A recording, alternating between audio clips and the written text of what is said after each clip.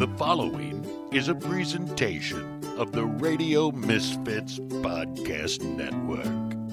Hi, and welcome to The Bite Goes On. This is Brian Casey. Sandra, I haven't seen you in a while. You were on a little trip. How'd everything go? Bonjour. Comment ça va? Ça va bien? Oui. Oui, merci. Oui. Yeah, no, it's great to be back stateside. Great trip, and I don't know. I did have a beer on the trip, and I only say that because our special guest today is Nile. How do you say your last name? Zacherle. Zacherle from Mad Fritz Brewery. Well, people know Bonjour. Napa for wine, and that's primarily, they know the high-end cabs, but there is a cool craft beer scene going on, and as far as I know, is from my own experience, Nile was one of the first ones that I saw that was over there in Napa that was doing super high quality beers and done sort of with a winemaker's spin on things. So Nile Zacherle, welcome to the show. Hey, thanks for having me. It's great to see you guys. So glad.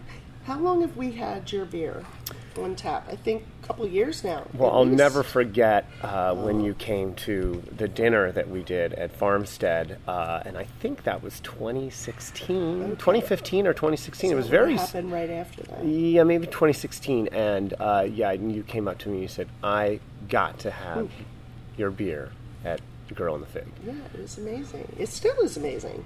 Thank you. And Jonathan came it's with some yes, friends, I saw his and I showed him around and showed him the malt house and the brewery, and I think it's just so great to connect and show people where we are, what we do, and I think that's super critical to understanding the product that we make. Totally. Yeah, you guys are using, mostly, if not all, locally sourced products, water, grains, additions, the cool things like honey that you add to some of the beers.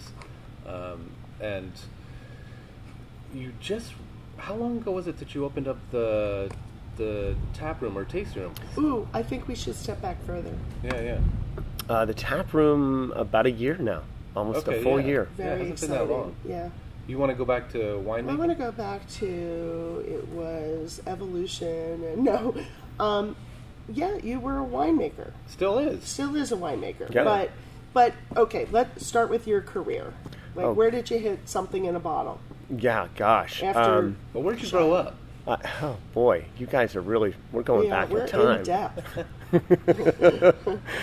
Well, pre-Cambrian era. No. Exactly. I grew up in the Bay Area, Marin County, and my mother was an artist. My father was a doctor, a kidney specialist. My parents divorced in the kind of mid-late 70s, and he married a Napa girl. And so I never really lived in Napa, but I kind of went back and forth and ended up making wine with my dad, during the harvest a couple times, when I was a kid. But eventually he moved to Hawaii, and I ended up going to high school in Hawaii. Interesting. Which island? On Oahu. How many people on the show have, you guys connect your Hawaii thing? Have some sort of Hawaiian connection. Well, who doesn't want to live in Hawaii? Even I lived on Maui for a few years, and everyone, when they'd come visit, they'd say, we're going home, we're going to sell our stuff, and we're going to be back in a month. That's hilarious. And yeah. 2% of the people would actually do it, but it seems like a pipe dream for a lot of people.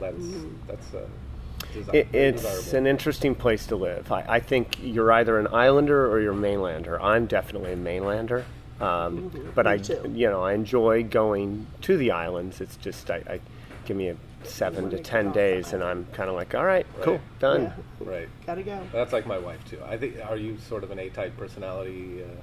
Would you consider yourself, or would other people consider you? Oh gosh, highly you organized, get called all right? kinds of things, right? So I definitely am detail-oriented. It's funny how you perceive yourself in certain way. We all perceive ourselves a certain way, and then other people are observing you going like, yeah, you're pretty OCD, dude. I like to call myself OCBD, Obsessive-Compulsive Brewing Disorder. Oh, I love that. OCBD. But there's definitely some winemaking involved, too. But, yeah, in general,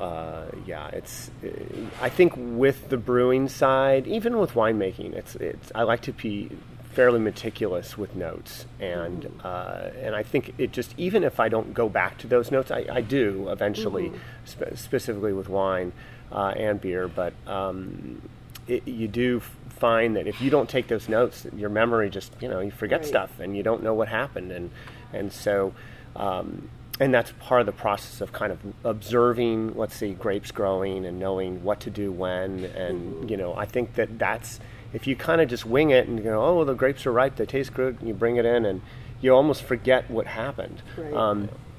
So I think there's an element to that. There's so many, like you said, styles that people have and different approaches, and I think my style has evolved to be pretty detail-oriented, even though there's also an element of letting go and not being like, well, these numbers say this. You have to be kind of, it's like cooking, and I think having a kind of artful, open mind, but also be kind of watching things happen.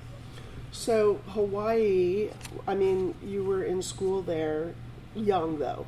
Yeah. Not college. 8th grade through high school, and then I went to community college in Santa Cruz, so I kind of, Cabrillo. Went from one beach to another. Yeah, pretty much, yeah. It would seem like the comfortable transition. But that must have been tough, though, because I know from living there, being a Howley kid, especially not growing you're not up Howley, there, bro. having shown up in like 8th grade or something, that must have been tough, though. Yeah, no, I definitely had incidences where I was chased or beat up, or kind of just wrong place, right place, right time, but wrong, really all wrong. Yeah. And it's also, you're so much more vulnerable then. As an adult, it's obviously your perspective and kind of how you handle those situations might be a bit different. But, I mean, you seem like you'd fit right in. I mean... Well, I think he's found... a chameleon. Darker complexion. You don't seem that Howley. Yeah, I think when you're living in Hawaii, most of it has to do with the feel that people get about you, and they sort of keep a distance until they get a feel for you and see if you're a genuine person, and then they'll sort of snuggle up to you a bit. But other than that, it's just a different life. So that's why I was asking about, I know you are fairly meticulous and detail oriented, and my wife is as well, and I think it would drive her insane to live in Hawaii, because there is actually such a thing as Hawaii time and Hawaiian, a more laid-back attitude. And when you're doing things like brewing beer, where you have a lower alcohol level, the cleanliness that you just have to have when brewing beer, I mean, you have to be meticulous, don't you? Yes, you do. I mean... There's all different types of approaches, right. And you'll see them. And sometimes it just comes down to the space you have to work with. But you're right about Hawaii time. It is definitely like if we're at 10 right now, just at the momentum and things we do, it's like you got to dial yourself back to 5 and just like really put your feet up a little bit, because things aren't going to happen very fast there. Right. Yeah. So high school, and then Santa Cruz, and then it was there that I had started brewing beer with my dad in Hawaii, and actually the first beer I had was North Coast Brewing Company out in Mendocino with my dad, and the bartender let me have a few little tastes with my dad present, and this was, I don't know, 88 or something like that, 89. And then that kind of spurred on this kind of father-son project back in Hawaii. And then when I went off to college, I thought, well, I'm just going to take these recipes and keep doing this. And in Santa Cruz, there was a place, I forgot what street it was. It was a vacuum homebrew supply store. So imagine that combination. I guess, a means to an end or something, I don't know, or to run a business. Tubes, yeah. Tubes. I don't know. More bags. Right. But so I used to go in there. I was 19, 20. They wouldn't card me. I was just buying sugar. So I just kept making beer until I decided I wanted to go to Davis and study brewing. So I went from an art student to a science student, and had to make that transition. And that's what Cabrillo was really beneficial, because I could take all those prerequisites and then transfer to UC Davis to study brewing. And so that's kind of and that's why I got to Davis. I was intent on brewing beer, and once I got there, I was like, wow, man, this wine department's pretty cool too, and that opened up my mind to just this whole other area of fermentation science, and just how much more there was there for viticulture and enology in contrast to the brewing. The brewing program had been there since I believe the mid-'70s. I didn't know that. I didn't either. I didn't know. I mean, because I was wondering when you have a degree in fermentation if that specifically covers either wine or beer, or does that kimchi. Process kimchi, or kombucha, or does that cover a spectrum? Yeah, it's unfortunate that when I was there, those probably would be more food science categories. But I think that, and the idea conceptually with the fermentation science, bachelor degree was that you could do pharmaceutical fermentation. It was kind of trying to gear you toward, or biomedical. So you could kind of pick all these things. They're trying to give this really broad spectrum, like, okay, we need to make a degree that offers all this diversity. But at the core was viticulture and enology, and then the brewing department was in the food science department. So I actually had to transfer, but I kind of went back and forth. That's funny. I think most people sort of go to Davis for wine, and then I think they discover that beer is a very pleasant thing to drink at harvest. You kind of went in for beer and then discovered wine? Yes. Isn't that funny? I'll never forget. Well, and now back to beer, but doing both. Yes. I mean, I remember specifically being interviewed right after college, and I kind of had both beer and wine on the resume, and this winemaker said, "Well, Nile, you got to figure out what you want to do," and I'm like, "Oh, I think I can do them both," and they're like, "No, you can only do one." It's just like, no, I think I've proved that wrong. Yeah, you did. You did. I think, that must be part of the reason. I think your artist part is probably one of the things that I was really attracted to on flavor. Obviously, and we can talk about your packaging, because I think your packaging is genius. Yeah. And your development of flavor and balance, and it's a recipe. So I guess for me, it's like I guess I asked before, are you a farmer, a brewer, or a chef? Yeah. Or a winemaker? I got to add that. Yeah, I would push that. I mean, I would also kind of answer that question by asking you, the question. It's kind of like there is a recipe to brewing, but as a chef, when you're cooking, you do follow the recipe, but there's also clues or cues that you get from what you're cooking that tell you. That's like, immediate. Yeah, and you're like, you know what, I'm not going to use that much of that herb, or I'm going to kind of do this, or I'm going to do that, or, I think I'm going to prep it this way this time. And those little process changes or ingredient shifts that are intuitive, I mean, wouldn't you agree that is an element to how you cook? Totally. I mean, I think all great chefs. Totally. And I mean, there's a science there. I mean, I would have no problem with the intuitive part of cooking, but I have I'm not a good science person. And that's really why it's one of the reasons I never committed to being full kitchen. But you guys are talking about it like, here's the real difference, is that cooking, you're tweaking something on the stovetop at one day. You can stick your finger in it, taste it, and see what it's like. Right. When you're sticking 22 pounds of honey and you're doing the bear and the bees, like, how do you decide, first of all, that that's the right amount? And then you can't really tell until it's a finished product, right? So Yes. It's got to be a lot of trial and error.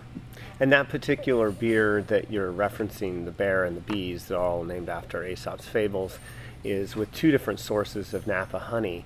And when I first created that beer, it was definitely, you're kind of already know your craft enough to be like, well, I think I need to get this in there, and so you get it in there, and so I could kind of look at the numbers a little bit. But flavor-wise, you're relying on those raw materials to really speak, and then you're also going, well, how do I make sure that this honey that I've spent an incredible amount of money on? So you don't do a small batch, like a test batch? No. Does anybody do that with Yes, beer? many breweries do, and having these small pilot breweries are quite critical, I think, in recipe development. It's interesting because I've had some people ask me more, questions about kind of what I do, or when I'm trying to describe it, I also kind of find myself, even more so being so clear about the fact that products we're making, it isn't like we're going to brew the same beer again, but it's always going to be different. Right. And just letting go a little bit and being like, it's all going to be good and delicious, and it's going to be similar to what you had before, but there's going to be a new personality there. Right. And that you kind of have to just go for it. Have you ever tossed out? Yes. Yeah.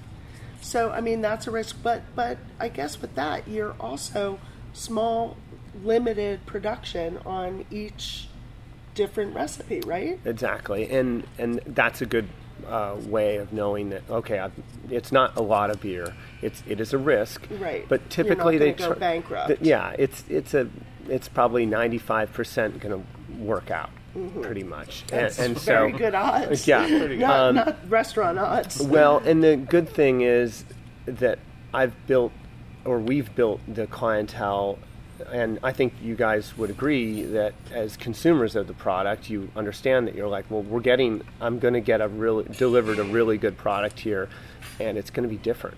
And just accepting that. It's like a vintage thing. It's knowing that when you buy, a Cabernet or a Pinot or Chard from one vineyard or one winery, and then the next vintage is going to be a little different. Right. And that's actually to enjoy that. Exactly. And you can't go into drinking your beers with any kind of expectation as a beer drinker.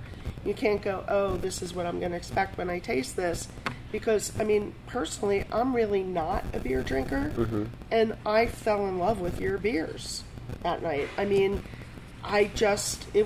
They're complex and they're interesting, and it did bring me back to a wine tasting experience, and it elevates beer. And I think California in general right now, our microbrew, where everyone's elevating it to a degree. I remember, and this is so off track, but when I was in high school, my father was considering buying Schmidt's Brewery.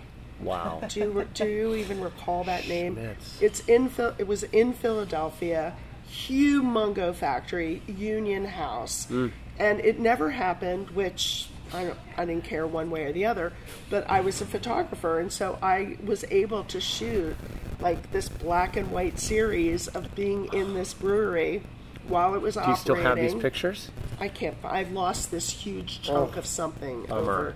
Yeah, but it was interesting. But my perception growing up, I guess I could relate that to the old Pabst Blue Ribbon. Schmidt's, Schlitz. Yeah. PBR. One of those real original regionals. Regional. And different reasons for making the maximum amount of beer that they would make at that time, and that commercial, terroir was not involved in that conversation. Yeah. Well, now, have you guys seen that commercial? I just saw it in the last couple of weeks, and it's a Jarlsberg beer, Carlsberg, I think. Yeah, which I don't think I've green label ever seen. It's the non-alcoholic? No, it's I've just never seen a commercial for their beer before, but this recent commercial has a petri dish that's hooked up to a bunch of different electrodes, and it says it used to take us years to figure out new flavors in beer. Now we can do it in seconds. It's Why is that a good marketing tool? Well, this is what Who wants to look saying at a petri dish? The industry has changed.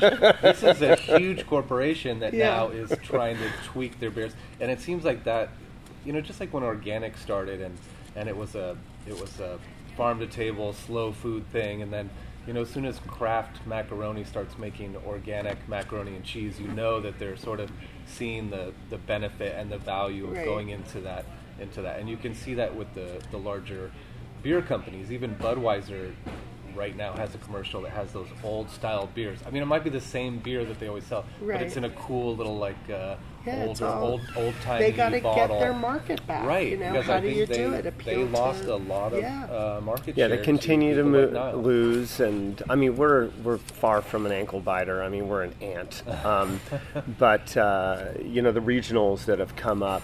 Sierra Nevada is still quite a powerhouse nationally, which is great to see. It's we all know. from how competitive it is now, like how saturated, I guess I should say. It's not that competitive because if you differentiate yourself well, it's not. There is no competition to a certain degree. I mean, of course, beer is still beer, and consumers were going to choose different products. But I would like to say our beer is a kind of a separate category almost. I call it origin beer.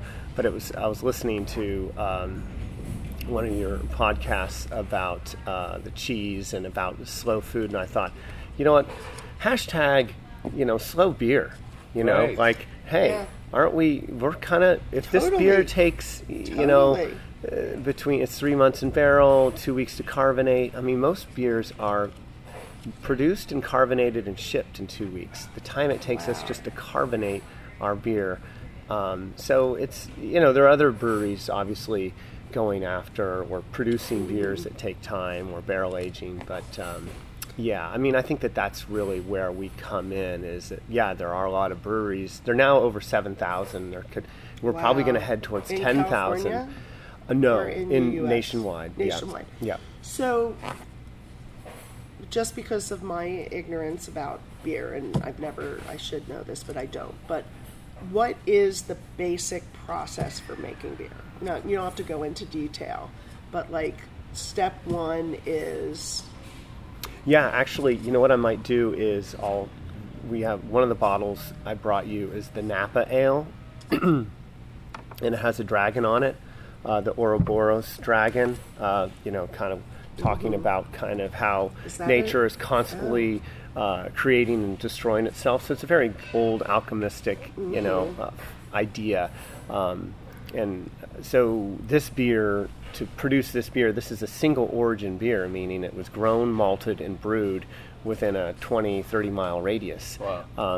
And really no one has produced a single origin beer that I know of. I mean, there are other people that are growing and malting, but kind of that was something we wanted to break that barrier down and say, like, we can, if we're an origin brewery, like, what's our piece de resistance? Right. It is that to getting to a single origin beer. So we've worked with local farmers to grow barley, including the Fisher family that had open land that we planted, and as early as 1415 we planted barley. We weren't able to malt it. So the brewing process in general is that you grow your barley, and those are really, the barley is going to be the grapes of the beer. You're going to convert into malt. So barley kind of equals grapes. Yeah, pretty much. And what does it look like when it's growing? It looks like a grass. There's a main shaft. There's 6-row and 2-row, which are kind of like how the actual kernels or seeds line up.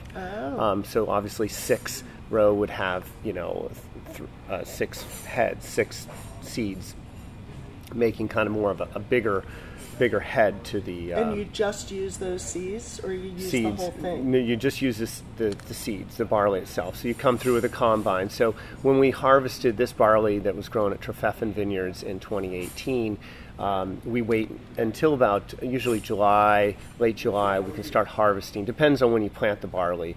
And then it dries out out in the field. Okay, so this is like, who are we talking to with the beans? With Steve Sandos. Yeah. Yes. Okay, so you go through and you cut them down, and then they just sit there and they dry out. You actually, the combine will clean the barley from the stalk and then discharge kind of a barley straw. So you could come back and harvest a straw or collect the straw and use that for usually bedding. So it's interesting how we started growing barley and we really didn't know what we're doing. Like, we know how to grow grapes and we know how to plant our cover crops and all that and take care of our soil organically, but we hadn't really grown grain before. So the way beer is made is it starts with the barley. So you got to do that, right? So we grew the barley, then you harvest the barley, goes through the combine, then you clean it if you have to. Sometimes it can come off the field. If the field's really clean, the barley will come out of the combine quite clean too. Then you take the barley and then you go through the malting process. And so we're talking about beer is made with malted barley, hops, water, and yeast, right? That's what makes beer. So we're on this kind of barley track right now, where we're going to take that barley, we're going to germinate it, and then and sprout it, and then we're going to. And then that's why it's called malted. Yeah, malting is basically the sprouting of a seed. Of a seed. Yeah, so I'm learning so much. Well, yeah, because malting, you think of. I thought it was like a toasting or something. Right, I thought it was like a toasting or something like that. Okay, so it's just a sprouting. Well, there is some kilning. You have to kiln it. So you're going to take, imagine you're going to plant a garden, it's like you're going to sprout these seeds, and then you're going to put them in your seed bed, right? And get them going.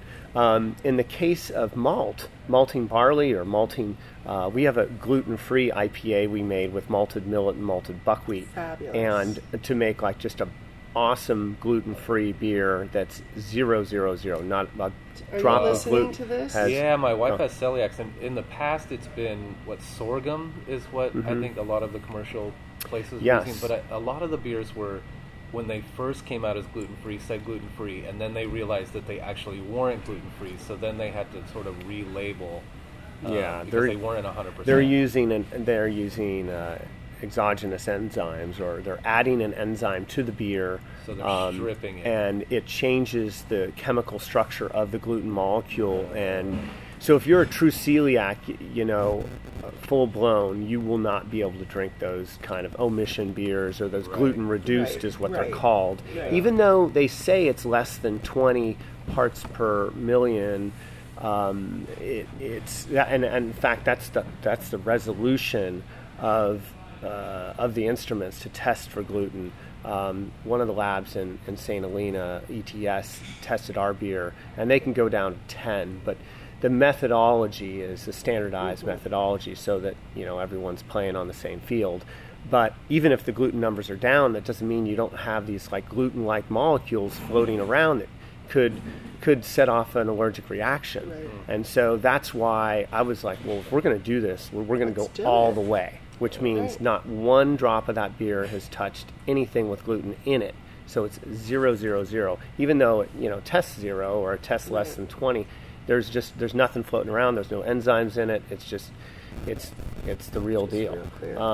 So you sprout the seeds. So the malting process is germinating the barley seed and then kilning it. How long does that take? About 2 weeks? So yeah, we started growing barley in 15 was our first harvest, and it wasn't until December of 16 that we had acquired a small malting system, and which is really this kind of kiln, a steep tank. So putting the grain into a tank and then bubbling oxygen into it, or air, trying to activate the embryo, and then kind of rinsing that water through. Eventually it starts to sprout, or chit it's called. So right before the rootlets come out, there's a little chit that pops out, and that's the indicator. It says, okay, now it can go on the floor. So we sanitize the floor and we do floor malting. So then you lay it on the floor and you turn it. So the steeping time is usually about 2 days. Then the germination on the floor is usually about 2-3 days, and then the kilning process. So you're taking the barley from, let's say, 8 or 9% moisture, or 11% moisture, bringing it up to 45% moisture while it's germinating, and then you're going to put it in the kiln and bring it down to 5% moisture. And in the process of doing that, you've activated this embryo, which is starting to grow, and so that's kind of the Ouroboros. Like, nature has begun. You've harvested this barley from the ground, and now you're going to activate life, and so life begins. I love this whole vocabulary. Right. It's really cool. Well, that's why you get some of those fresh flavors in the beers of yours. It's that almost green vegetable. There's something, it's a freshness to it that I think... when you taste this Napa ale, it's, I call it, sometimes there's a cucumber, fresh cucumber flavor that comes out of this one, and that is that fresh germination smell. When you walk into the room, you smell the barley on the ground germinating. It smells like fresh cucumber, and there's this there's an immense freshness to it. And so you're taking this embryo, you're letting it grow, but while it's growing, it's creating enzymes, and it's also breaking down this starchy cell wall that it has storage, pack it's got there, so it can grow as a plant before that first shoot goes out and starts gathering light. So what we're doing as maltsters is we're allowing that process to happen, and then we're cutting it off by killing it. But we're slowing it down and deactivating this embryo's growth. We're really kind of killing it. So here comes the death part. Sorry. Right. Not vegan. Yeah. Poor little shoot. And there's a lot of them too. So then we kiln it, but we do it at very low temperatures with high volumes of air. And then we turn it by hand. There are obviously larger machines that can do this, but our system's very hand driven.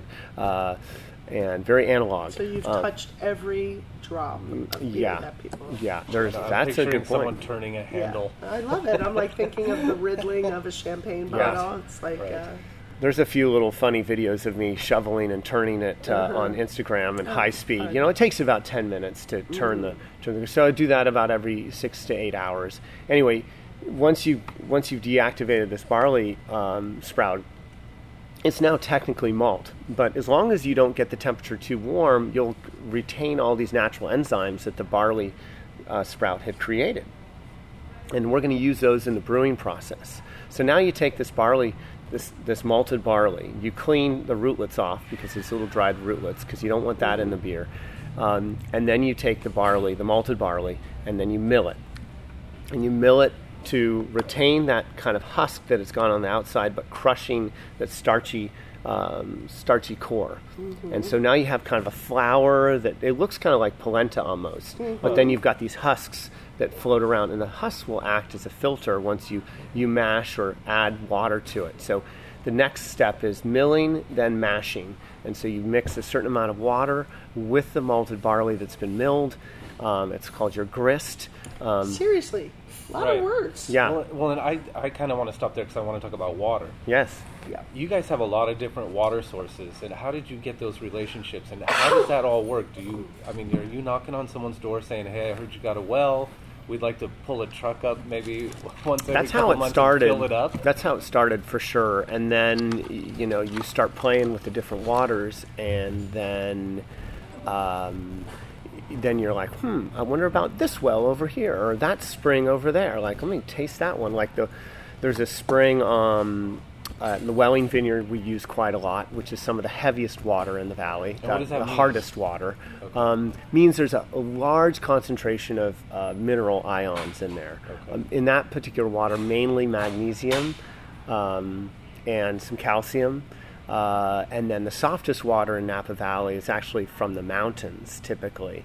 And we found one going into Pope Valley. Pope Valley's got incredibly soft water that comes out of the spring on the backside going into from Howell Mountain. So the kind of Mayacamas, or the Vacas range, the eastern mountains. As you're going down into Pope Valley, there's a spring that comes out. That's the softest water in Napa Valley. So you find these springs and wells, and then you kind of go, oh, hey, who lives there, and who lives there, and who has easements, and let me, oh, that's so and so. Oh, Robbie. Did you say you have to test it? You test? Oh, yeah, yeah. So, I'm not worried about the microbial load. Typically, these are drinking waters. These are people that, people are drinking this water, and there's going to be some, natural, waterborne bacteria. But it's just been kind of fun to experience water directly like that. And that's been kind of, again, the Origin beer approach is to take these natural springs and waters and wells and do not adjust the minerality. So what happens in the mashing process is you have, and I'm glad you asked this question because water is pretty critical. Yeah. And what it does is when that water, the ions that are in the water, like calcium, magnesium, sulfate, chloride, and are floating around in that water, when they make contact with the ions that are in the malt, because the malt itself has all these, minerals in it too. And just from the barley growing and pulling it from the ground. And that's where you start seeing, like, God, everything's kind of connected. Reactions start taking place. The phosphate reacts with the calcium and starts to drop out and releases hydrogen protons, which brings the pH or the acidity of the mash that you've kind of steeping this grain in water matrix, which is kind of a stew at about 150 degrees Fahrenheit. It starts buffering and changing the acidity of it. And so all of a sudden you hit this like perfect little pH point is where you need to hit. And so some brewers will add minerals to the water, the mash water, or the brewing water, the brewing liquor, and that will change the reaction. Where do you get that? Where do you just buy minerals to put into water? It's calcium, it's gypsum, it's lime, it's calcium chloride. Go to the quarry. I mean, you could, it's Epsom salts. I mean, these are all different stabilized salts. And do they teach you that in school? Yes, they do. So water chemistry is super critical to optimizing the brewing process. So what typically is done is you're adding minerals to get the pH where you want it. And that allows the enzymes that are naturally present to work super effectively to break those starches into fermentable sugars. And so depending on what pH or acidity level that mash, the grain and the water matrix is, the malted barley and the grain matrix is sitting at, and what temperature determines which enzymes will do what and how. Wow. And that'll determine the fermentability of the finished beer, or the dryness of the finished beer. And that's something that, as a winemaker, I really like dry beers. I don't like sweet beers. I don't like a bunch of complex carbohydrates in my beer, regardless of style. Right. So if a style says, well, it's got to have so many, so much density in the finished beer, I kind of poo-poo that and say, look, I want as dry as I can get it. I don't care. I want a crisp, dry beer. And so we mash at lower temperatures. We don't add minerals.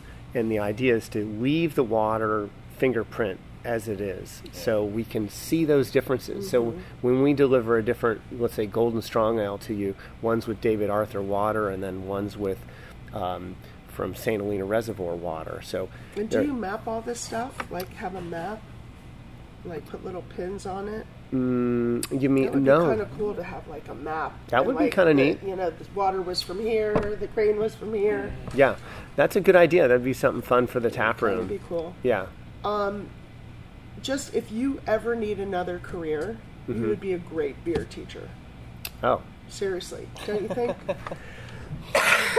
It's I don't know. It's I'm fun. learning Thank so you. much. I don't know if I'll retain any of it. I'll look back. She's at my taking notes. But you will be tested at the end of this podcast. No. It's fascinating.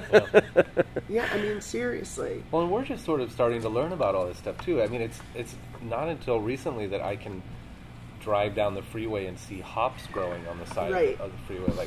That just wasn't a thing before. Did we say when the hops go in? We're getting there. And in fact, that's another good point, because the whole idea behind origin beer and this kind of local brewing concept is that, okay, how do you make a single origin beer? Well, you got to get all these ingredients together locally. Place, right. And so one of the a lot of people have been able to grow barley and hops, and they have a brewery, but they don't have a combine, or it's just or they don't have a malt house, so all of a sudden it's really hard to make it somewhere else. You got to take it somewhere else, so those have been roadblocks in making these single origin beers. It's not just like, oh, I got a brewery, and well, you got to have a malt house too. Then you got to grow the barley, then you got to harvest it, and so you got to go through all those steps before you actually get to the brewing part.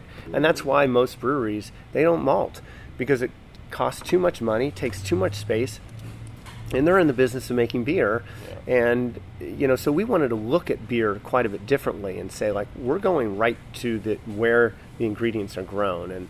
And that's why every beer lists the origin of the ingredients. Is the idea is that, okay, well, the hops came from here, the barley came from here, this is the variety.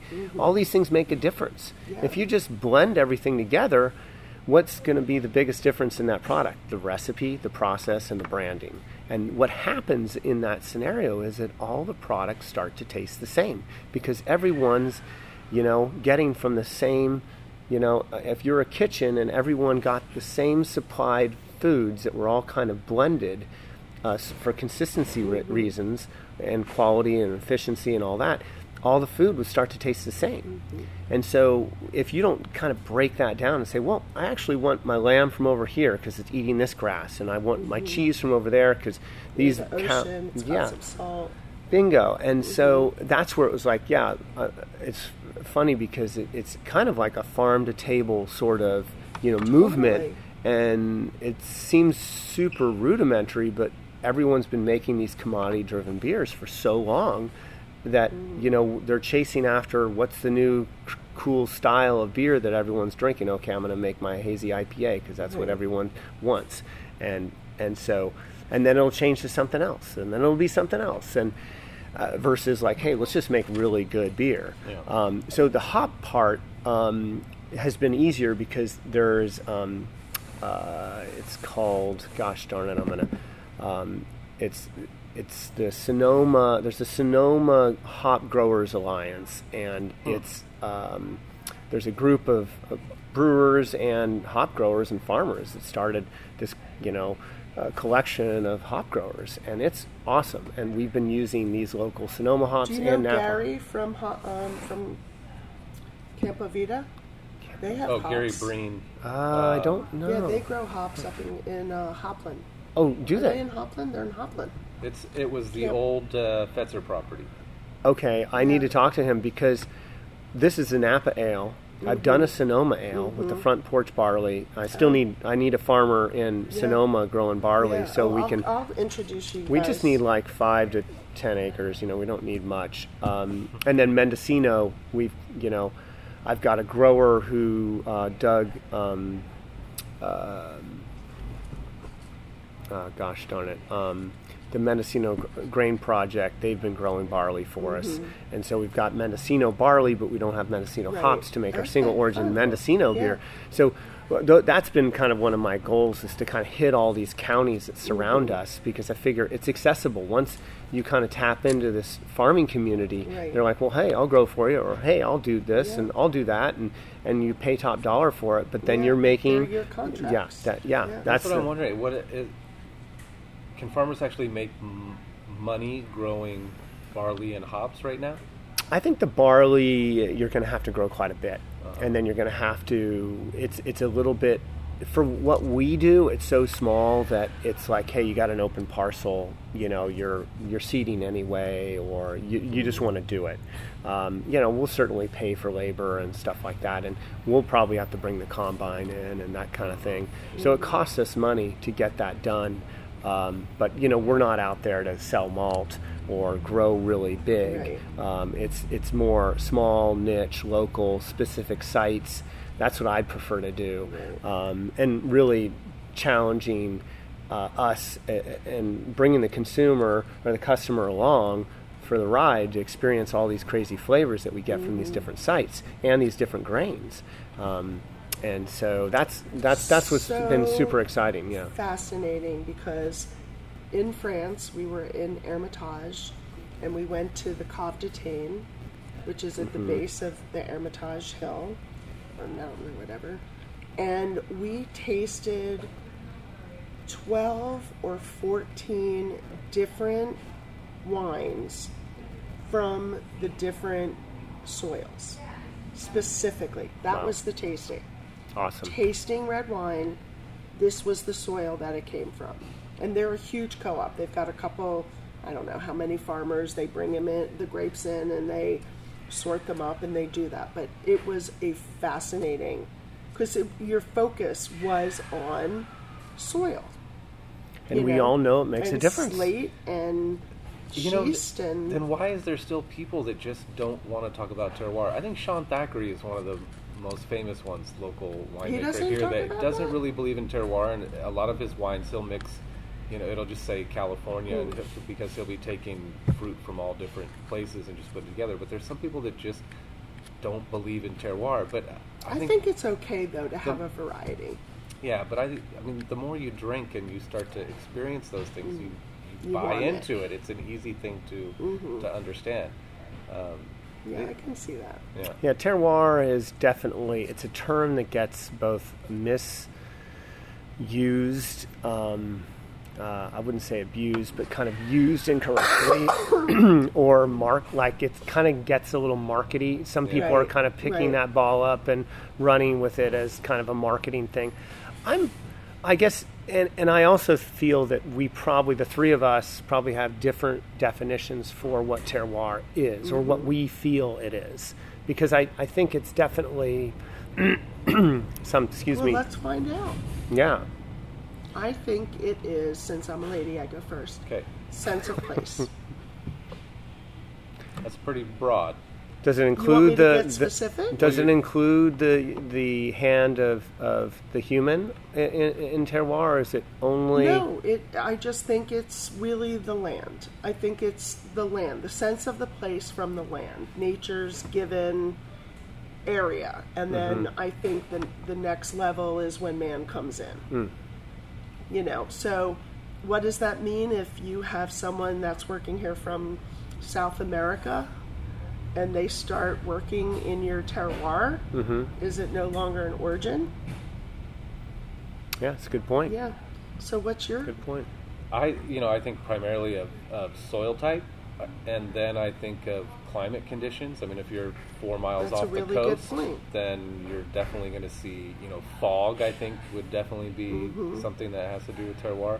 I don't think of it in terms of man, but I can see how, dropping fruit, is that a terroir thing? Is that something maybe you have to drop fruit in that region?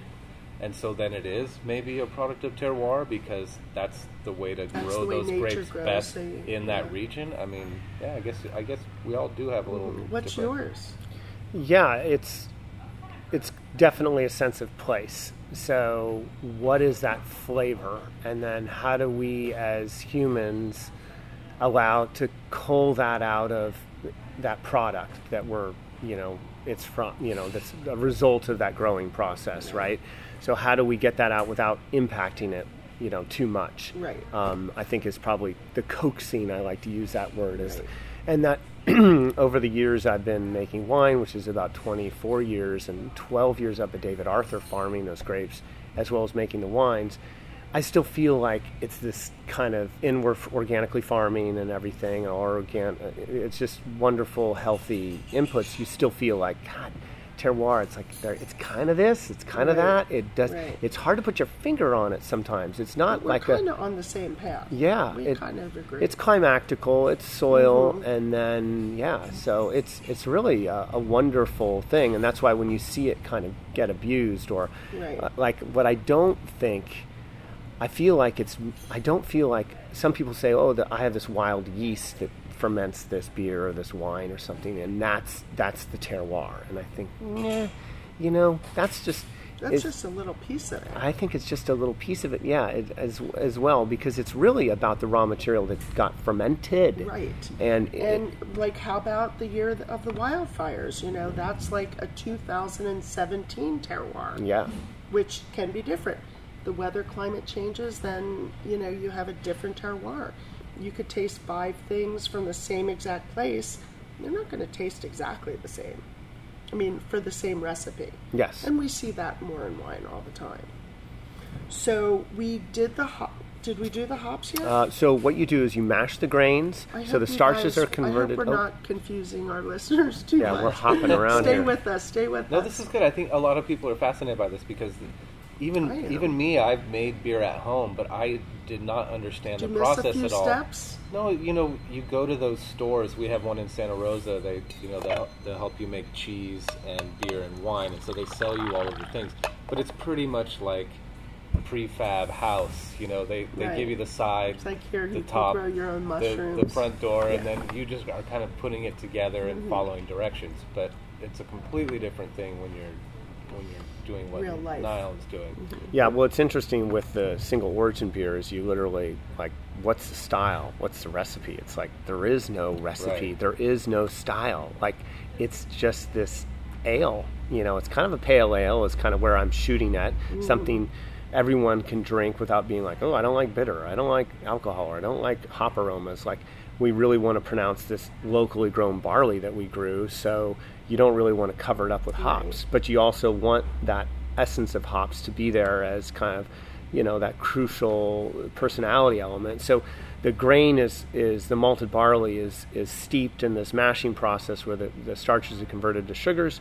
Those sugars are then strained off or lautered off. It's called a lauter tun, mash tun, lauter tun are these terms that come up in that process. Then it goes to the kettle, and then you boil these sweet sugars that come from the malt, the mashing process, and that's when you add hops. And so depending on when you add the hops, it'll determine how bitter it is. The more, the earlier, and the longer that you add them, the more bitter it'll be. And then aromatically, you would add them at the end. A lot of people add hops in the fermenter and dry hop them prior to packaging. So hops are applied in different places to do different things. It's like a, bouquet garni, where you have that and you're like, that's this critical. When you add salt. Yeah, exactly. Yeah, those are such fundamental elements to cooking. Okay, I think, so the sugar gets burned off. The sugar is left. Yeah, so we're straining the liquid out of the mash. So now we have the liquid. Yep, and this liquid we continue to rinse. You throw out that stuff. It goes to chicken farmers and pig farmers, or you can compost. You can still eat that. Yeah, it's still got caloric value. In fact, our brewing system isn't super efficient, so there's quite a bit of sugar left over oftentimes. And is there alcohol in that product at that point? No. Okay. So we're going to take those sugars from that mash and kind of rinse more of the sugars out until we've kind of exhausted any sugars that are around the grain. And now that's in the kettle, and that'll boil. And those sugars will react with nitrogen that's in the wort, it's called, the sweet wort, or the sugar water. And you'll have these caramelization reactions occur. So that adds flavor. It kind of, by boiling, it sanitizes it. It stabilizes the tannins and proteins and stuff that are in there. It's kind of like making a stock. When you boil a stock and it clarifies on you eventually. Like if you didn't really boil your stock very long, it's not going to have that nice, and they're called hot breaks and cold breaks, or like where these proteins, all of them just fall out and you have this beautifully clear liquid. And this is the fun. Is it clear? Is it amber? It can be amber. It can be black. It could be, depending on what grains you use to mash with will determine. So this is that recipe point. The mashing process is a very critical point in your recipe. So how many dark malts you add, or crystal or caramel malts. These are kind of malts that have a little bit more toffee, and they've been kilned a little bit higher.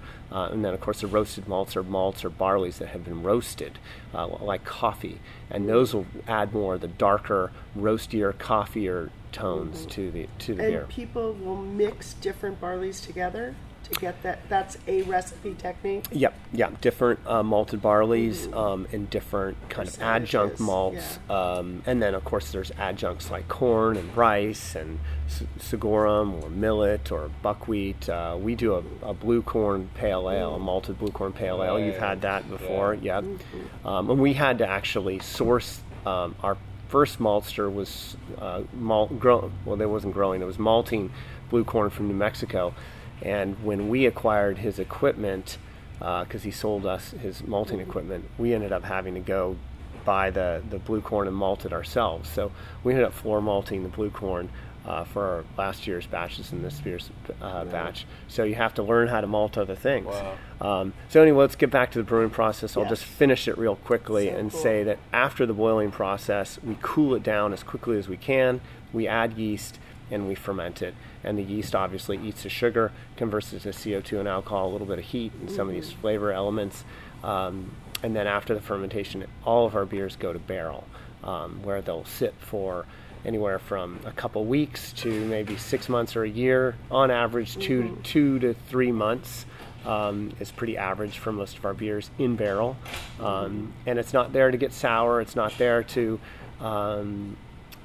pick up that much oak tones, but you're using neutral oak. We have used new oak too, but you have to be very careful with that. It's kind of like overcooking the chicken. I like to say, it's like you got to taste it and make sure it doesn't get too oaky. Right. Yeah, so primary fermentation is done all of them are done in stainless steel. Yes. And then all of them go into barrel. You don't have any that you are going from. There are a few beers here and there that we've brewed where they haven't gone to barrel. We've done a few Napa ales where it hasn't gone to barrel, just because, again, preserving that malt integrity and like just the personality of that beer and that brightness. This particular batch I think was in barrel for 3 months. And so you're going to hate me for this question, Does the barrel need to come from 20 miles? Like, is the cooperage Oh, there you the go. barrel? There you go. Punching holes in the change? single origin. I know, we're so bad. We'd love to find that. Yeah. I'm sure it could be. It hasn't, and it's all French I oak. think It's all it's been okay. coopered. So it's a settling vessel. It's kind of like taking that. It's almost like ripening a cheese or something like Right. that. It needs to sit for a little while, Right. and some of those greener beer sort of youthful characters start to fade away, and then there's this other dimension that occurs. And the French use the word élevage in winemaking, which is just I love these French winemaking terms because they say so much in one little word, and the raising of a child, the élevage, of your kids is kind of like the raising of the beer, the raising of the wine, and that whole development of the élevage side, this aging side, where the harmony of the ingredients start to pop. And then that's when you pull it out of barrel and you bottle it unfiltered, unfine, and it takes a couple weeks to carbonate in bottle. So we add a little bit more yeast and a little bit more sugar. We send it to the lab. We get basic numbers on everything, and sometimes test the yeast and bacteria. Typically looking for Brettanomyces mainly, which is another yeast that we try and avoid in some of our beers. Some of our beers do have Brettanomyces in it, which is kind of a no-no in the wine world. Yeah. But So this how is do a you- 26.6 ounce bottle. yes, exactly. Yeah.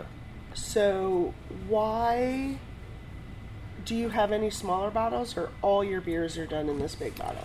Well, we know from wine and other products that the smaller the vessel, the faster it ages. And this size bottle, it makes the beer age longer, hold up better to oxidation. And it also is it's a kind of a good serving size, frankly. Oh, it's gorgeous. A lot of people would call this a bomber, and there's what we call kind of bomber fatigue, where consumers are, they've kind of go through this. We're now in this like can renaissance with beer that's prolific, and for a long time, bombers, these 22 ounce bottles of beer, very, very common and kind of saturated the market, and then eventually, obviously 6-packs are always there, but people do want smaller vessels to drink from. This is our vessel of choice because of the swing top on Right, it. it's great. It allows you to take a couple pours and then put it back in the fridge and drink it a few days later, and it holds up better. And it's the same amount of work for us to do a smaller bottle as it Right. would be to this, but it's kind of, there's a balancing act between ageability Right. and Well, I'm glad you yeah. said that, because I didn't really think that you could drink it a couple days later. Do you have to gas it or anything? Or you No, just it's close it, the CO. gassed That's itself? the if the bottle's about half full, it's just letting CO2 out. Now, if the bottle's a third full or a quarter Right, full, you there isn't have much more there. air, So right. it's going to fill that space, and it's going to be kind of flat if you wait too long. So And does the flavor somewhat stay the same within a few pretty days? close. Yeah. It's just like wine, Yeah, It's of course that's you cool. kept it cold because it's beer. But yeah, so it's. Yeah. I think there's a historical context too with this sort of packaging. And people, number one, let me say that beer drinkers don't have a problem drinking 22 ounces. So I think this is, it looks like a big beer, but I think especially with the enclosure, is there a specific name for that enclosure? I just call it a swing top. And for those of you out there that we'll post a picture on Instagram, but you can see it's those, like if, doesn't Like Chimay Grolsch. beer, Grolsch. Grolsch, Yeah. it's Fisher, got the little Grolsch, swing top, so yeah. you can, it's got, and the little rubber thing, so you can seal it again, and it's got a really nice seal to it. Yeah, it's a costly package, and it's definitely from the supplier side that we, have moved around a little bit, and it's definitely challenging. It's costly, but it's a really beautiful package. It's stunning. Well, that's the And- other thing too, is with this packaging, I think if you shrunk it anymore, you're losing. To me, it would lose The visual. lose detail. Yeah, I like the size of it because you really it's beautiful labels. Yeah, there's a lot of content on the labels, and So yeah, let's talk we've about struggled with that. In the initial design of this, we didn't hire a design company. As winemakers, we kind of knew what we wanted. We knew that, my wife, Whitney Fisher, she thought of the Fable idea. We have 2 kids, Madeline and Fritz, that's the name of the beer. And it was kind of like we had this La Fontaine book that her mother gave us, French interpretations of Aesop's fables, and we were reading them to the kids, and we were just kind of talking about them. And when we were starting the brewery, and Whitney said, "Well, why don't we name the beers after fables?" And I'm like, "That's a great idea." Yeah, it's so cute. And so every beer, obviously the Napa Ale isn't, because it's kind of a different label. And so where do the engravings, do you have an artist? The original fables that we used are all done by mostly Francis Barlow, and he was around in the 17th century. So the original printings were from 1687. So if you look on the back label, it's all public domain. Right. So I found them online. Which is fabulous. But I eventually was so curious about this Francis Barlow and the original printings, because some of the stuff online, just the resolution wasn't good. Right. And I thought, God, it sure would be neat to own this book. And so I just, how powerful the internet collecting. is.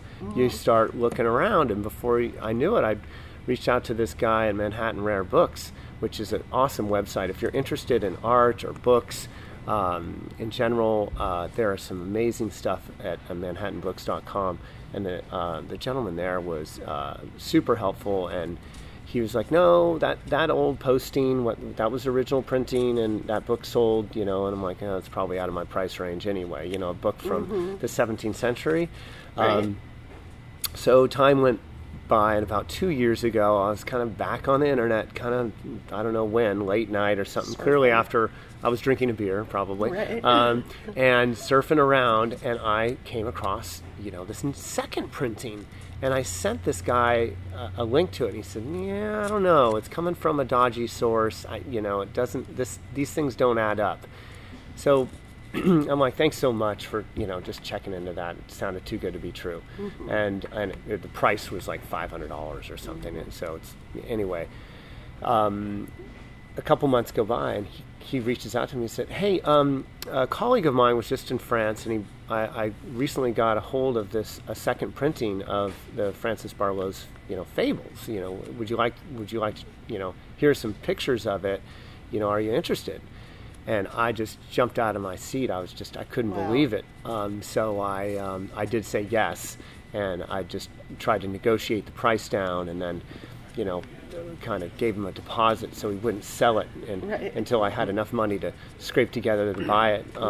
So we ended up acquiring a 300-year-old book, not a 400, but a 300-year-old reprint of Aesop's Fables. And so we now have the images. If you go into the tap room, you'll see enlarged versions of some of his original of these fables. And so we've used some of them, and it's just awesome. Well, it's nice. You have like a huge amount of options moving forward. Yeah, often people are like, we have 45 some different beers, and they're all in rotation. There's no flagship beers, meaning we don't make the same beers all the time or have them always available. They come and they go, as you know.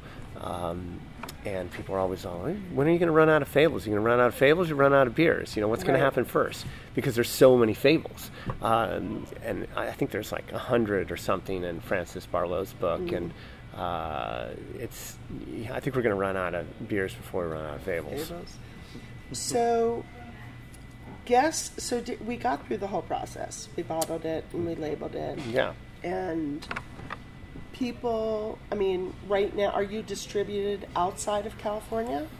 We are in a few unique places. It's funny, we're in Utah because we go there. But oftentimes our beers they can be somewhere, but they're not listed. They're almost like kind of secret. Places like the Geranium restaurant in Copenhagen. That's phenomenal.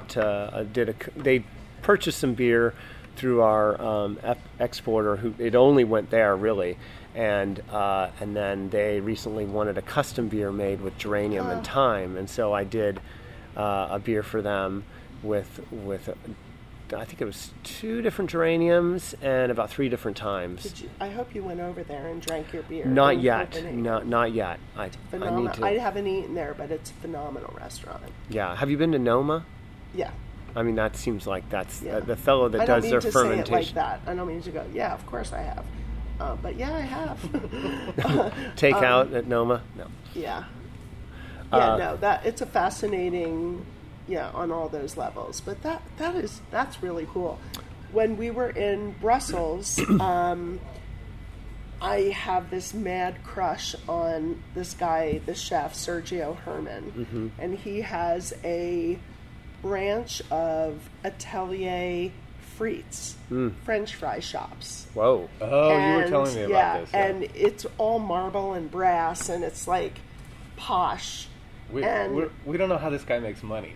Yeah, no, because the stores are like so beautiful, and everything's new and marble and classic. But he's selling fries. Yeah, how much are they? Are they expensive? They weren't. No, €7, €8, €12. I mean, it wasn't. Is there a line? Or? There's a line. It's fast casual. You order, but the place I thought it was going to be really small, but it was quite large. Huh. I mean, it's not just French fries, right? I mean, there's French fries. There's a salad. I think they have one burger. But there's like fries with this on top, and there's some croquettes, and then they have these huge urns that are pressure pumped, that you get your exact like 1.5 ounces of aioli out of each of them, truffle aioli and harissa aioli. I mean, it was fabulous, and the fries were good. We were worried because it's not like, so that was the first fries, but I brought that up because I ordered a gin and tonic, and the tonic came, it was Fever Tree with Sergio's name on it, signed, and it was a clementine cinnamon tonic that he had made for his, and I love that. I'm like, I want a Sandra Bernstein tonic. Yeah. I don't think I'm going to get it. I don't think we use tonic enough. Now, do you remember that Nile made a specific beer for the restaurant? Yes, but I don't remember what it was now. He basically... We picked lemon verbena out of the the garden. Imagery Farm. And I don't know if it was the Imagery Farm or if it was at Fat Pilgrim. Because I remember I was picking it. I have a feeling it was Fat Pilgrim. Really? I have a feeling it was Imagery. Really? Maybe you're right. I thought it was Sage. Wasn't it Sage? Oh, you might be right. It was Sage. And you basically kind of dry hopped it. You kind of dry hopped the sage. We did it in the kettle. We did it on the hot side, as that's called, and then we also did it in the bright beer tank. So we kind of dry saged it too, and that was with a Weizenbock, and that was really popular. A lot of people liked that. That was fun. Sage infused. Yeah, it was like purple sage or something. So we haven't done that in the past. I mean, you're making so many unique things. We're happy to do it, and I think that's one of the things, because our batches are small, these collaborations, there's a lot of the kind of collaborations happening between brewery and brewery, and I don't know, people get together and they make up a recipe and then they dump the ingredients in, and I kind of think, I mean, it sounds okay, but I'm super inspired by chefs and by somms, because they're the ones with these ideas. They're interfacing with their products that they're serving, and they're like, I have this idea, how do I get this beverage to kind of integrate or come, like you just want to bring this whole family together. And those collaborations are a lot of fun. We've done rhubarb and rose hips with a restaurant at Meadowood. We've done... what was it? Mustard. God, what else was in there? You did one for Thomas Keller too, didn't you? Do it? The cacao nib. Yeah, cacao nib brown ale. Yeah, so they've got a bean to bar chocolate factory and down in Napa, and so we got some Ecuadorian chocolate nibs, or kind of shells, I guess. It wasn't quite nibs. You know how the shells tend to have some of the nibs still on there. So we use that in the mash. Again, it's kind of about adding a dimension without it overtaking the beer. Right. And so, you've had this chocolate porters, and you're kind of like, ooh, it just tastes like chocolate syrup or chocolate beer, and it's like, subtlety, I think, is powerful. Can we talk about glassware? Sure. I mean, these are high-end beers. Let's talk about pricing first. I mean, I remember purchasing the kegs. They were basically 3 times the amount of a normal, traditional, conventional beer that you were getting. These bottles are retailing for how much in your tap room, or if are they even available at any Yep, at the tap. outlets? No off premise, so no retail. You Yeah. can't. We just know with our product that it's. You really need to experience it and to come see us and taste it before you commit, I think, to a $27 or $32 bottle of beer. You see something like that on a shelf, you might be curious, but it's hard, I think, for the consumer to be like, oh yeah, I want that. They're Right. coming in to buy a beer, and they're probably going to buy something they purchased before. They want a 6-pack of some cans, or they want some IPA, or they're, I call them kind of, for lack of a better term, but kind of more mainstream beer. I like to say Mad Fritz is not mainstream beer. No. This is kind of an obscure sort of obsessional sort of beer that has It's an artistic. yeah. So what is average price of the 22-ounce bottles that you're selling? Well, the beer, 26 ounces. the Napa Ale is, all the beers are 26.5 ounces, 785 mils. The Napa Ale is $32.50.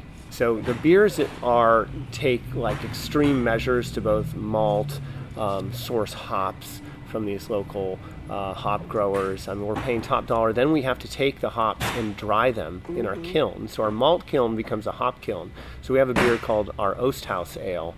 You may have had Osthaus in the past. Well, I like the idea that actually if you're changing up what we're getting, then people that are in town or regulars that are having a chance to taste the beers on tap, that they're actually getting a chance to go through some of the portfolio, which is kind of cool. Exactly. And some of the we make fairly traditional styles of beer, but they're definitely with the Mad Fritz twist and with the origin side to it. When it comes to glassware and serving this, though, it's definitely, I like to say, beer in a wine glass.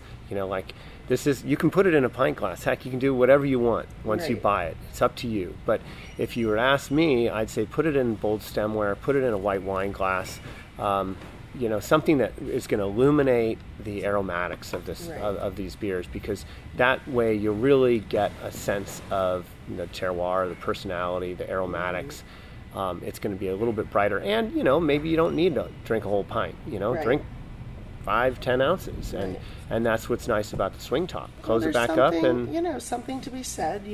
Spend a little bit more, and have less quantity of it, and enjoy the quality. yeah, I always like to say it's not how much we make, it's Right. what we make. And people are like, well, how much beer do you make? And we've grown, every year we grow a little bit, but Right. we're still so tiny in production that it is. It's more about what we're making and not getting caught up in like, we've got to grow, or we want to get to Right. this size. It's really like, what are we doing? organic. Where is this coming from? Right. Like, how do we build our local communities and our farmers? And that's really kind of at the core of Mad Fritz, I like to say, is kind of building this community of farmers, helping them, paying them top Right, dollar for the which, grain, Mendocino Grain Yeah. Project, the Sonoma Hop Growers Alliance folks. We've got growers in Napa, and building these relationships. We use the bale grist mill to mill our blue corn and our Sonoran wheat. We also have some purple tinge emmer wheat we're going to work with soon for our local origins farmers ale. So you kind of have to open your mind a little bit to these other opportunities and really kind of dig your heels in and go after that.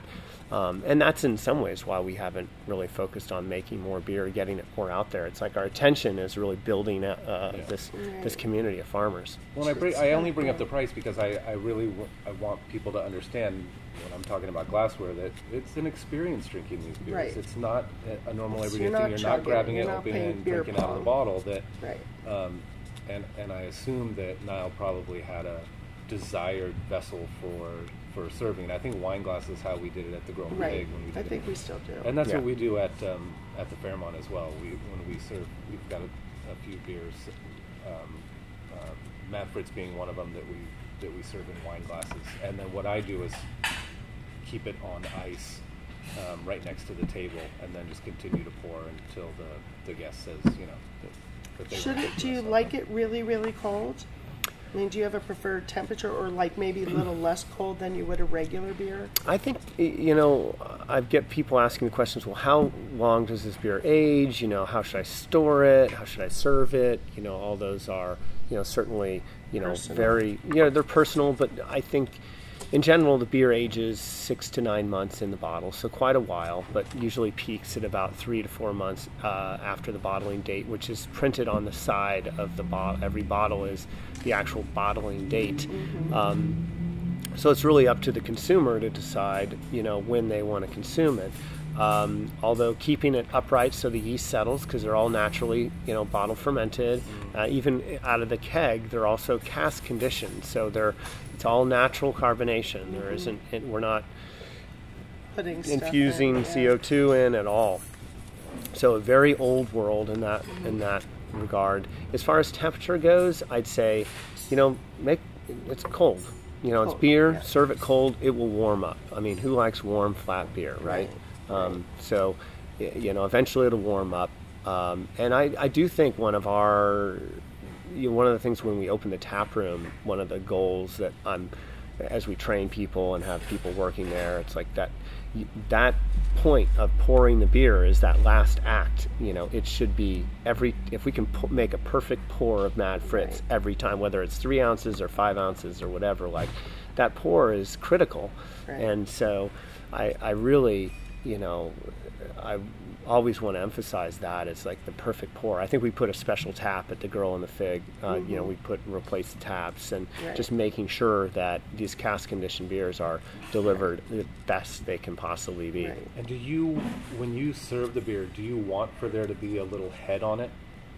Absolutely. And I think that when you drink a beer and you pour a beer, for any beer, not necessarily ours, but I think when you get that confluence in the synergy between the foam and the liquid, and you can take a sip and get a little of that foam in your mouth along with the product, you really get a sense for that beer. It's the aromatics that come from the foam. It's almost like it's delicious. Just think about just tasting or drinking the foam, and it's delicious. And so you get a lot of flavor in that foam. So I think that's critical. A little bit of foam. It's kind of that German sort of. Who stopped me one day was Augie Busch. Was staying at the Four Seasons from in Hawaii from Anheuser-Busch. And when they would come stay for a week out of the year, they would, anyone that wanted their beer, you were told just to bring it to them, and then just put it on a tab. And he saw us serving some beers, and we were, pouring right up into the top, and there wasn't a head, and he stopped, and he pulled me over to the bar and said, and he pulled a beer, and he said, "This is how I want it." And it was about 1.5 inches or something of head on it.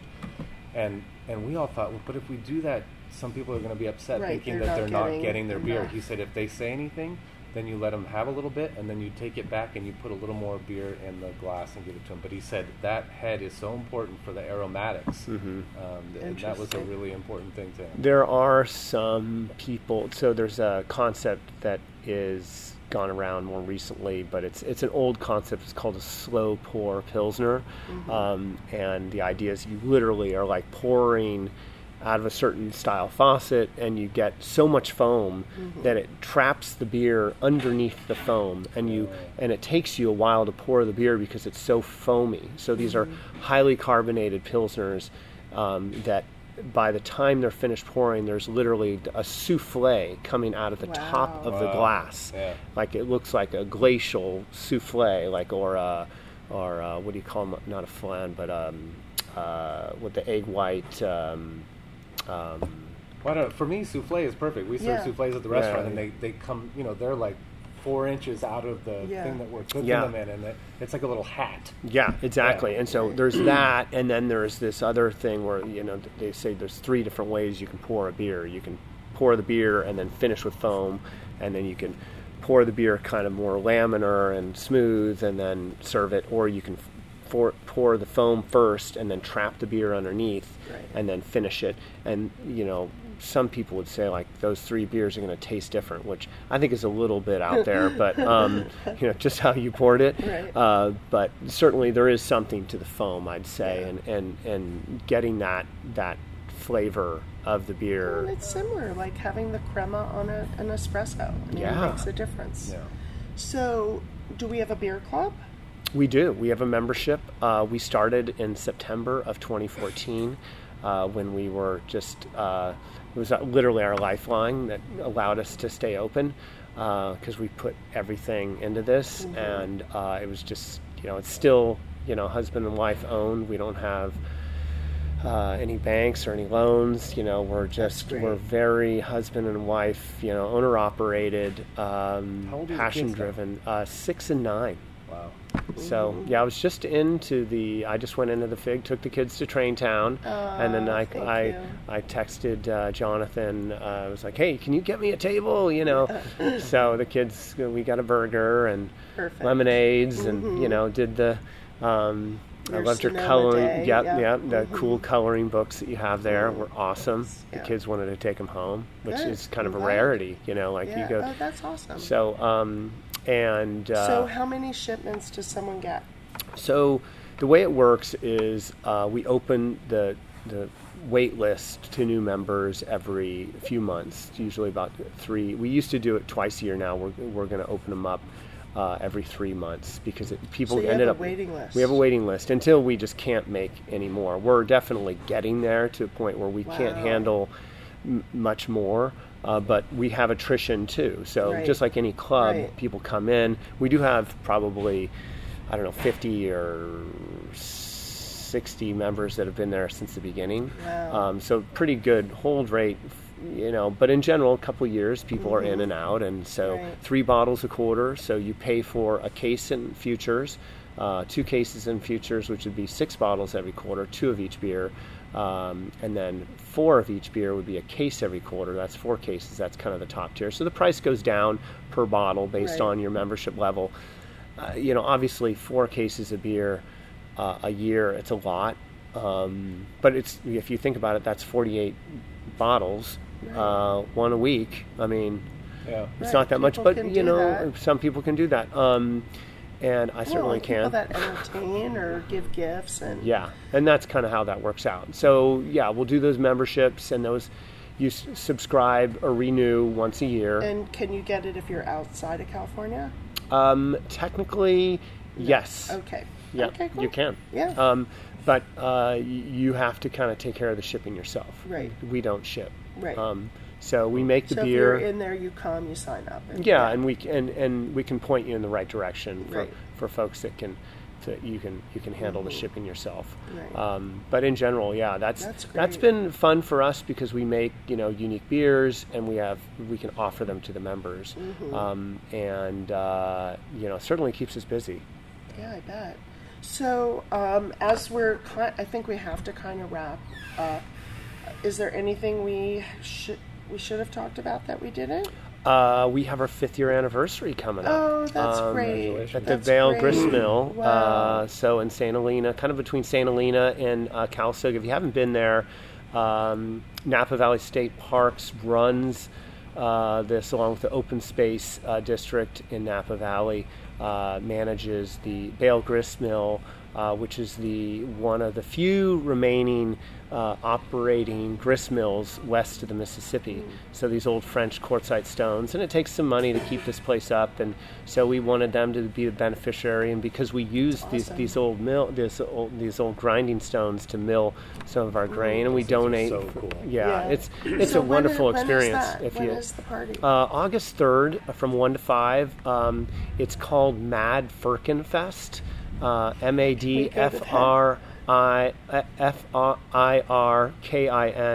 MADFRIRKINFEST.com is the website. So all the information, the tickets, everything's there. So yeah, we just kind of launched it to members, but it's it's accessible. You can hop on the internet and look at it Okay. and get a feel for it. Bothay Park is right next to it, so You have people camping out camping. overnight? Yeah, there's people that have already kind of booked in, and so that weekend will Nice. obviously high time in Napa Valley, and then we're literally have 15 different breweries from around the country coming. Wow. What is the food deal? The food now, we're using a local guy. I mean, we'd certainly love to talk to you if you're interested. I don't know if we're free. Yeah, We're so booked I up. know. August 3rd. But It's the dang Saturdays. I'm curious. Yeah, so Josh Mitchell of Napa Valley Heritage Catering, he helps us out with our Great. pickup That's days.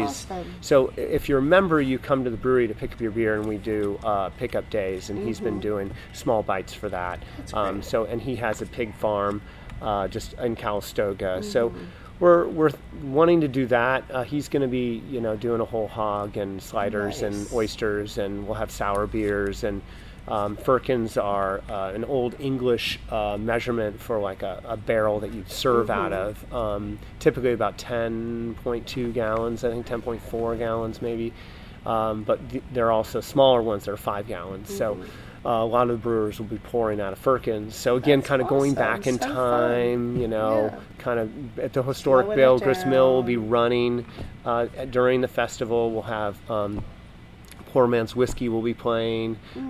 So yeah, it's food Sounds like and a beer great event, and kind of a way to give back, and you can hike in too as an option. So yeah, that's kind of probably the biggest Yeah, news we have awesome. going on. Yeah. And so madfritz.com. Madfritz.com, And Mad your Firkenfest, Instagram at MadFritz Brewing is our Instagram handle. So we're always posting pictures of new beers that are out in the tap room. The tap room's open Thursday through Monday right now. We're hoping to open up on Tuesdays. We'll probably stay closed on Wednesdays, but 12:30 to 6. We're not a bar, Right. Vinyl, no TVs or anything in there. It's all about the beer and By good. appointment only. No, we're drop in. you That's can just great. drop in, yeah. Awesome. And that's what the tap room really allowed us. That was the thing that Yeah. happened last year. Last year I was like determined to make a really good gluten-free beer and open the tap room. Right. And you did it. We did it, and we got Good those two. job.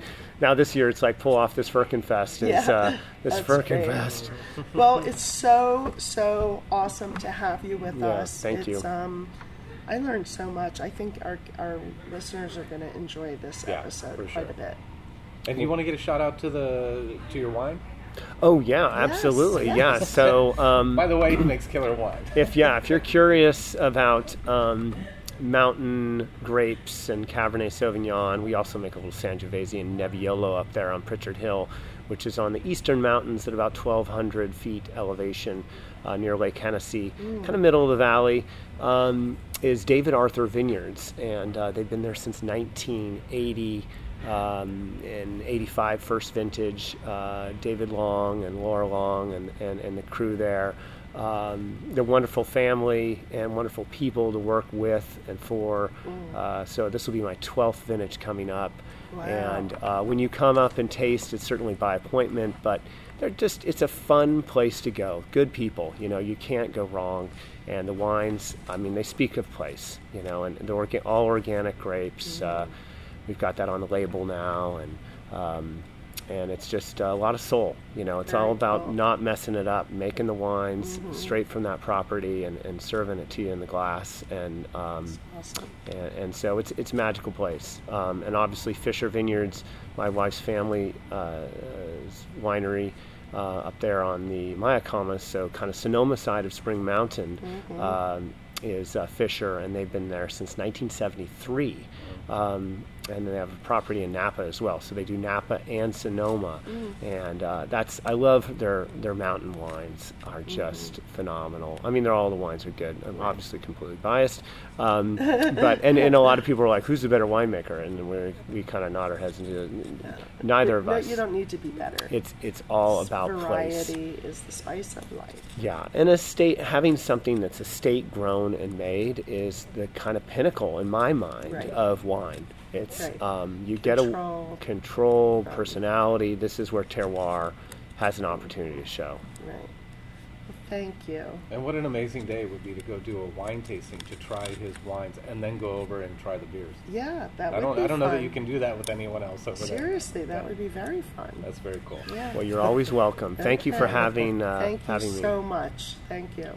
Yeah, Sandra, good to see you. Welcome back to the States. I know you're taking off in a few days again, so you're just kind of stopping off to see the dog. Yeah, exactly. Nile, thank you so much for joining us. Really appreciate it. Always been in love with the beers, and I'm glad that I moved to a spot where we still are working with them at Fritz. Thank you. I look forward to catching up with you over there soon, and don't be a stranger. Yeah, And, I am going to come out. I want to come out. I think we should get the staff out yes, and do a staff tasting. And if you would like to think about some collaboration with your team too, put Cool. that in their minds as when they come, and we'll do a beer brain collaboration. I don't know how there's not a fig quiz. beer. Yeah, I know. Yeah. I know. All right. All right, well, if you want to download episodes, you can always go to radiomisfits.com and find us there. You can go to thebitegoeson.com. We've got a listing as well as some really nice photos. You can follow us on Instagram as well. I'm going to post some pictures of of course, of Nile and some of the beers that we had here today. And we look forward to talking to you next week. Thank you very much.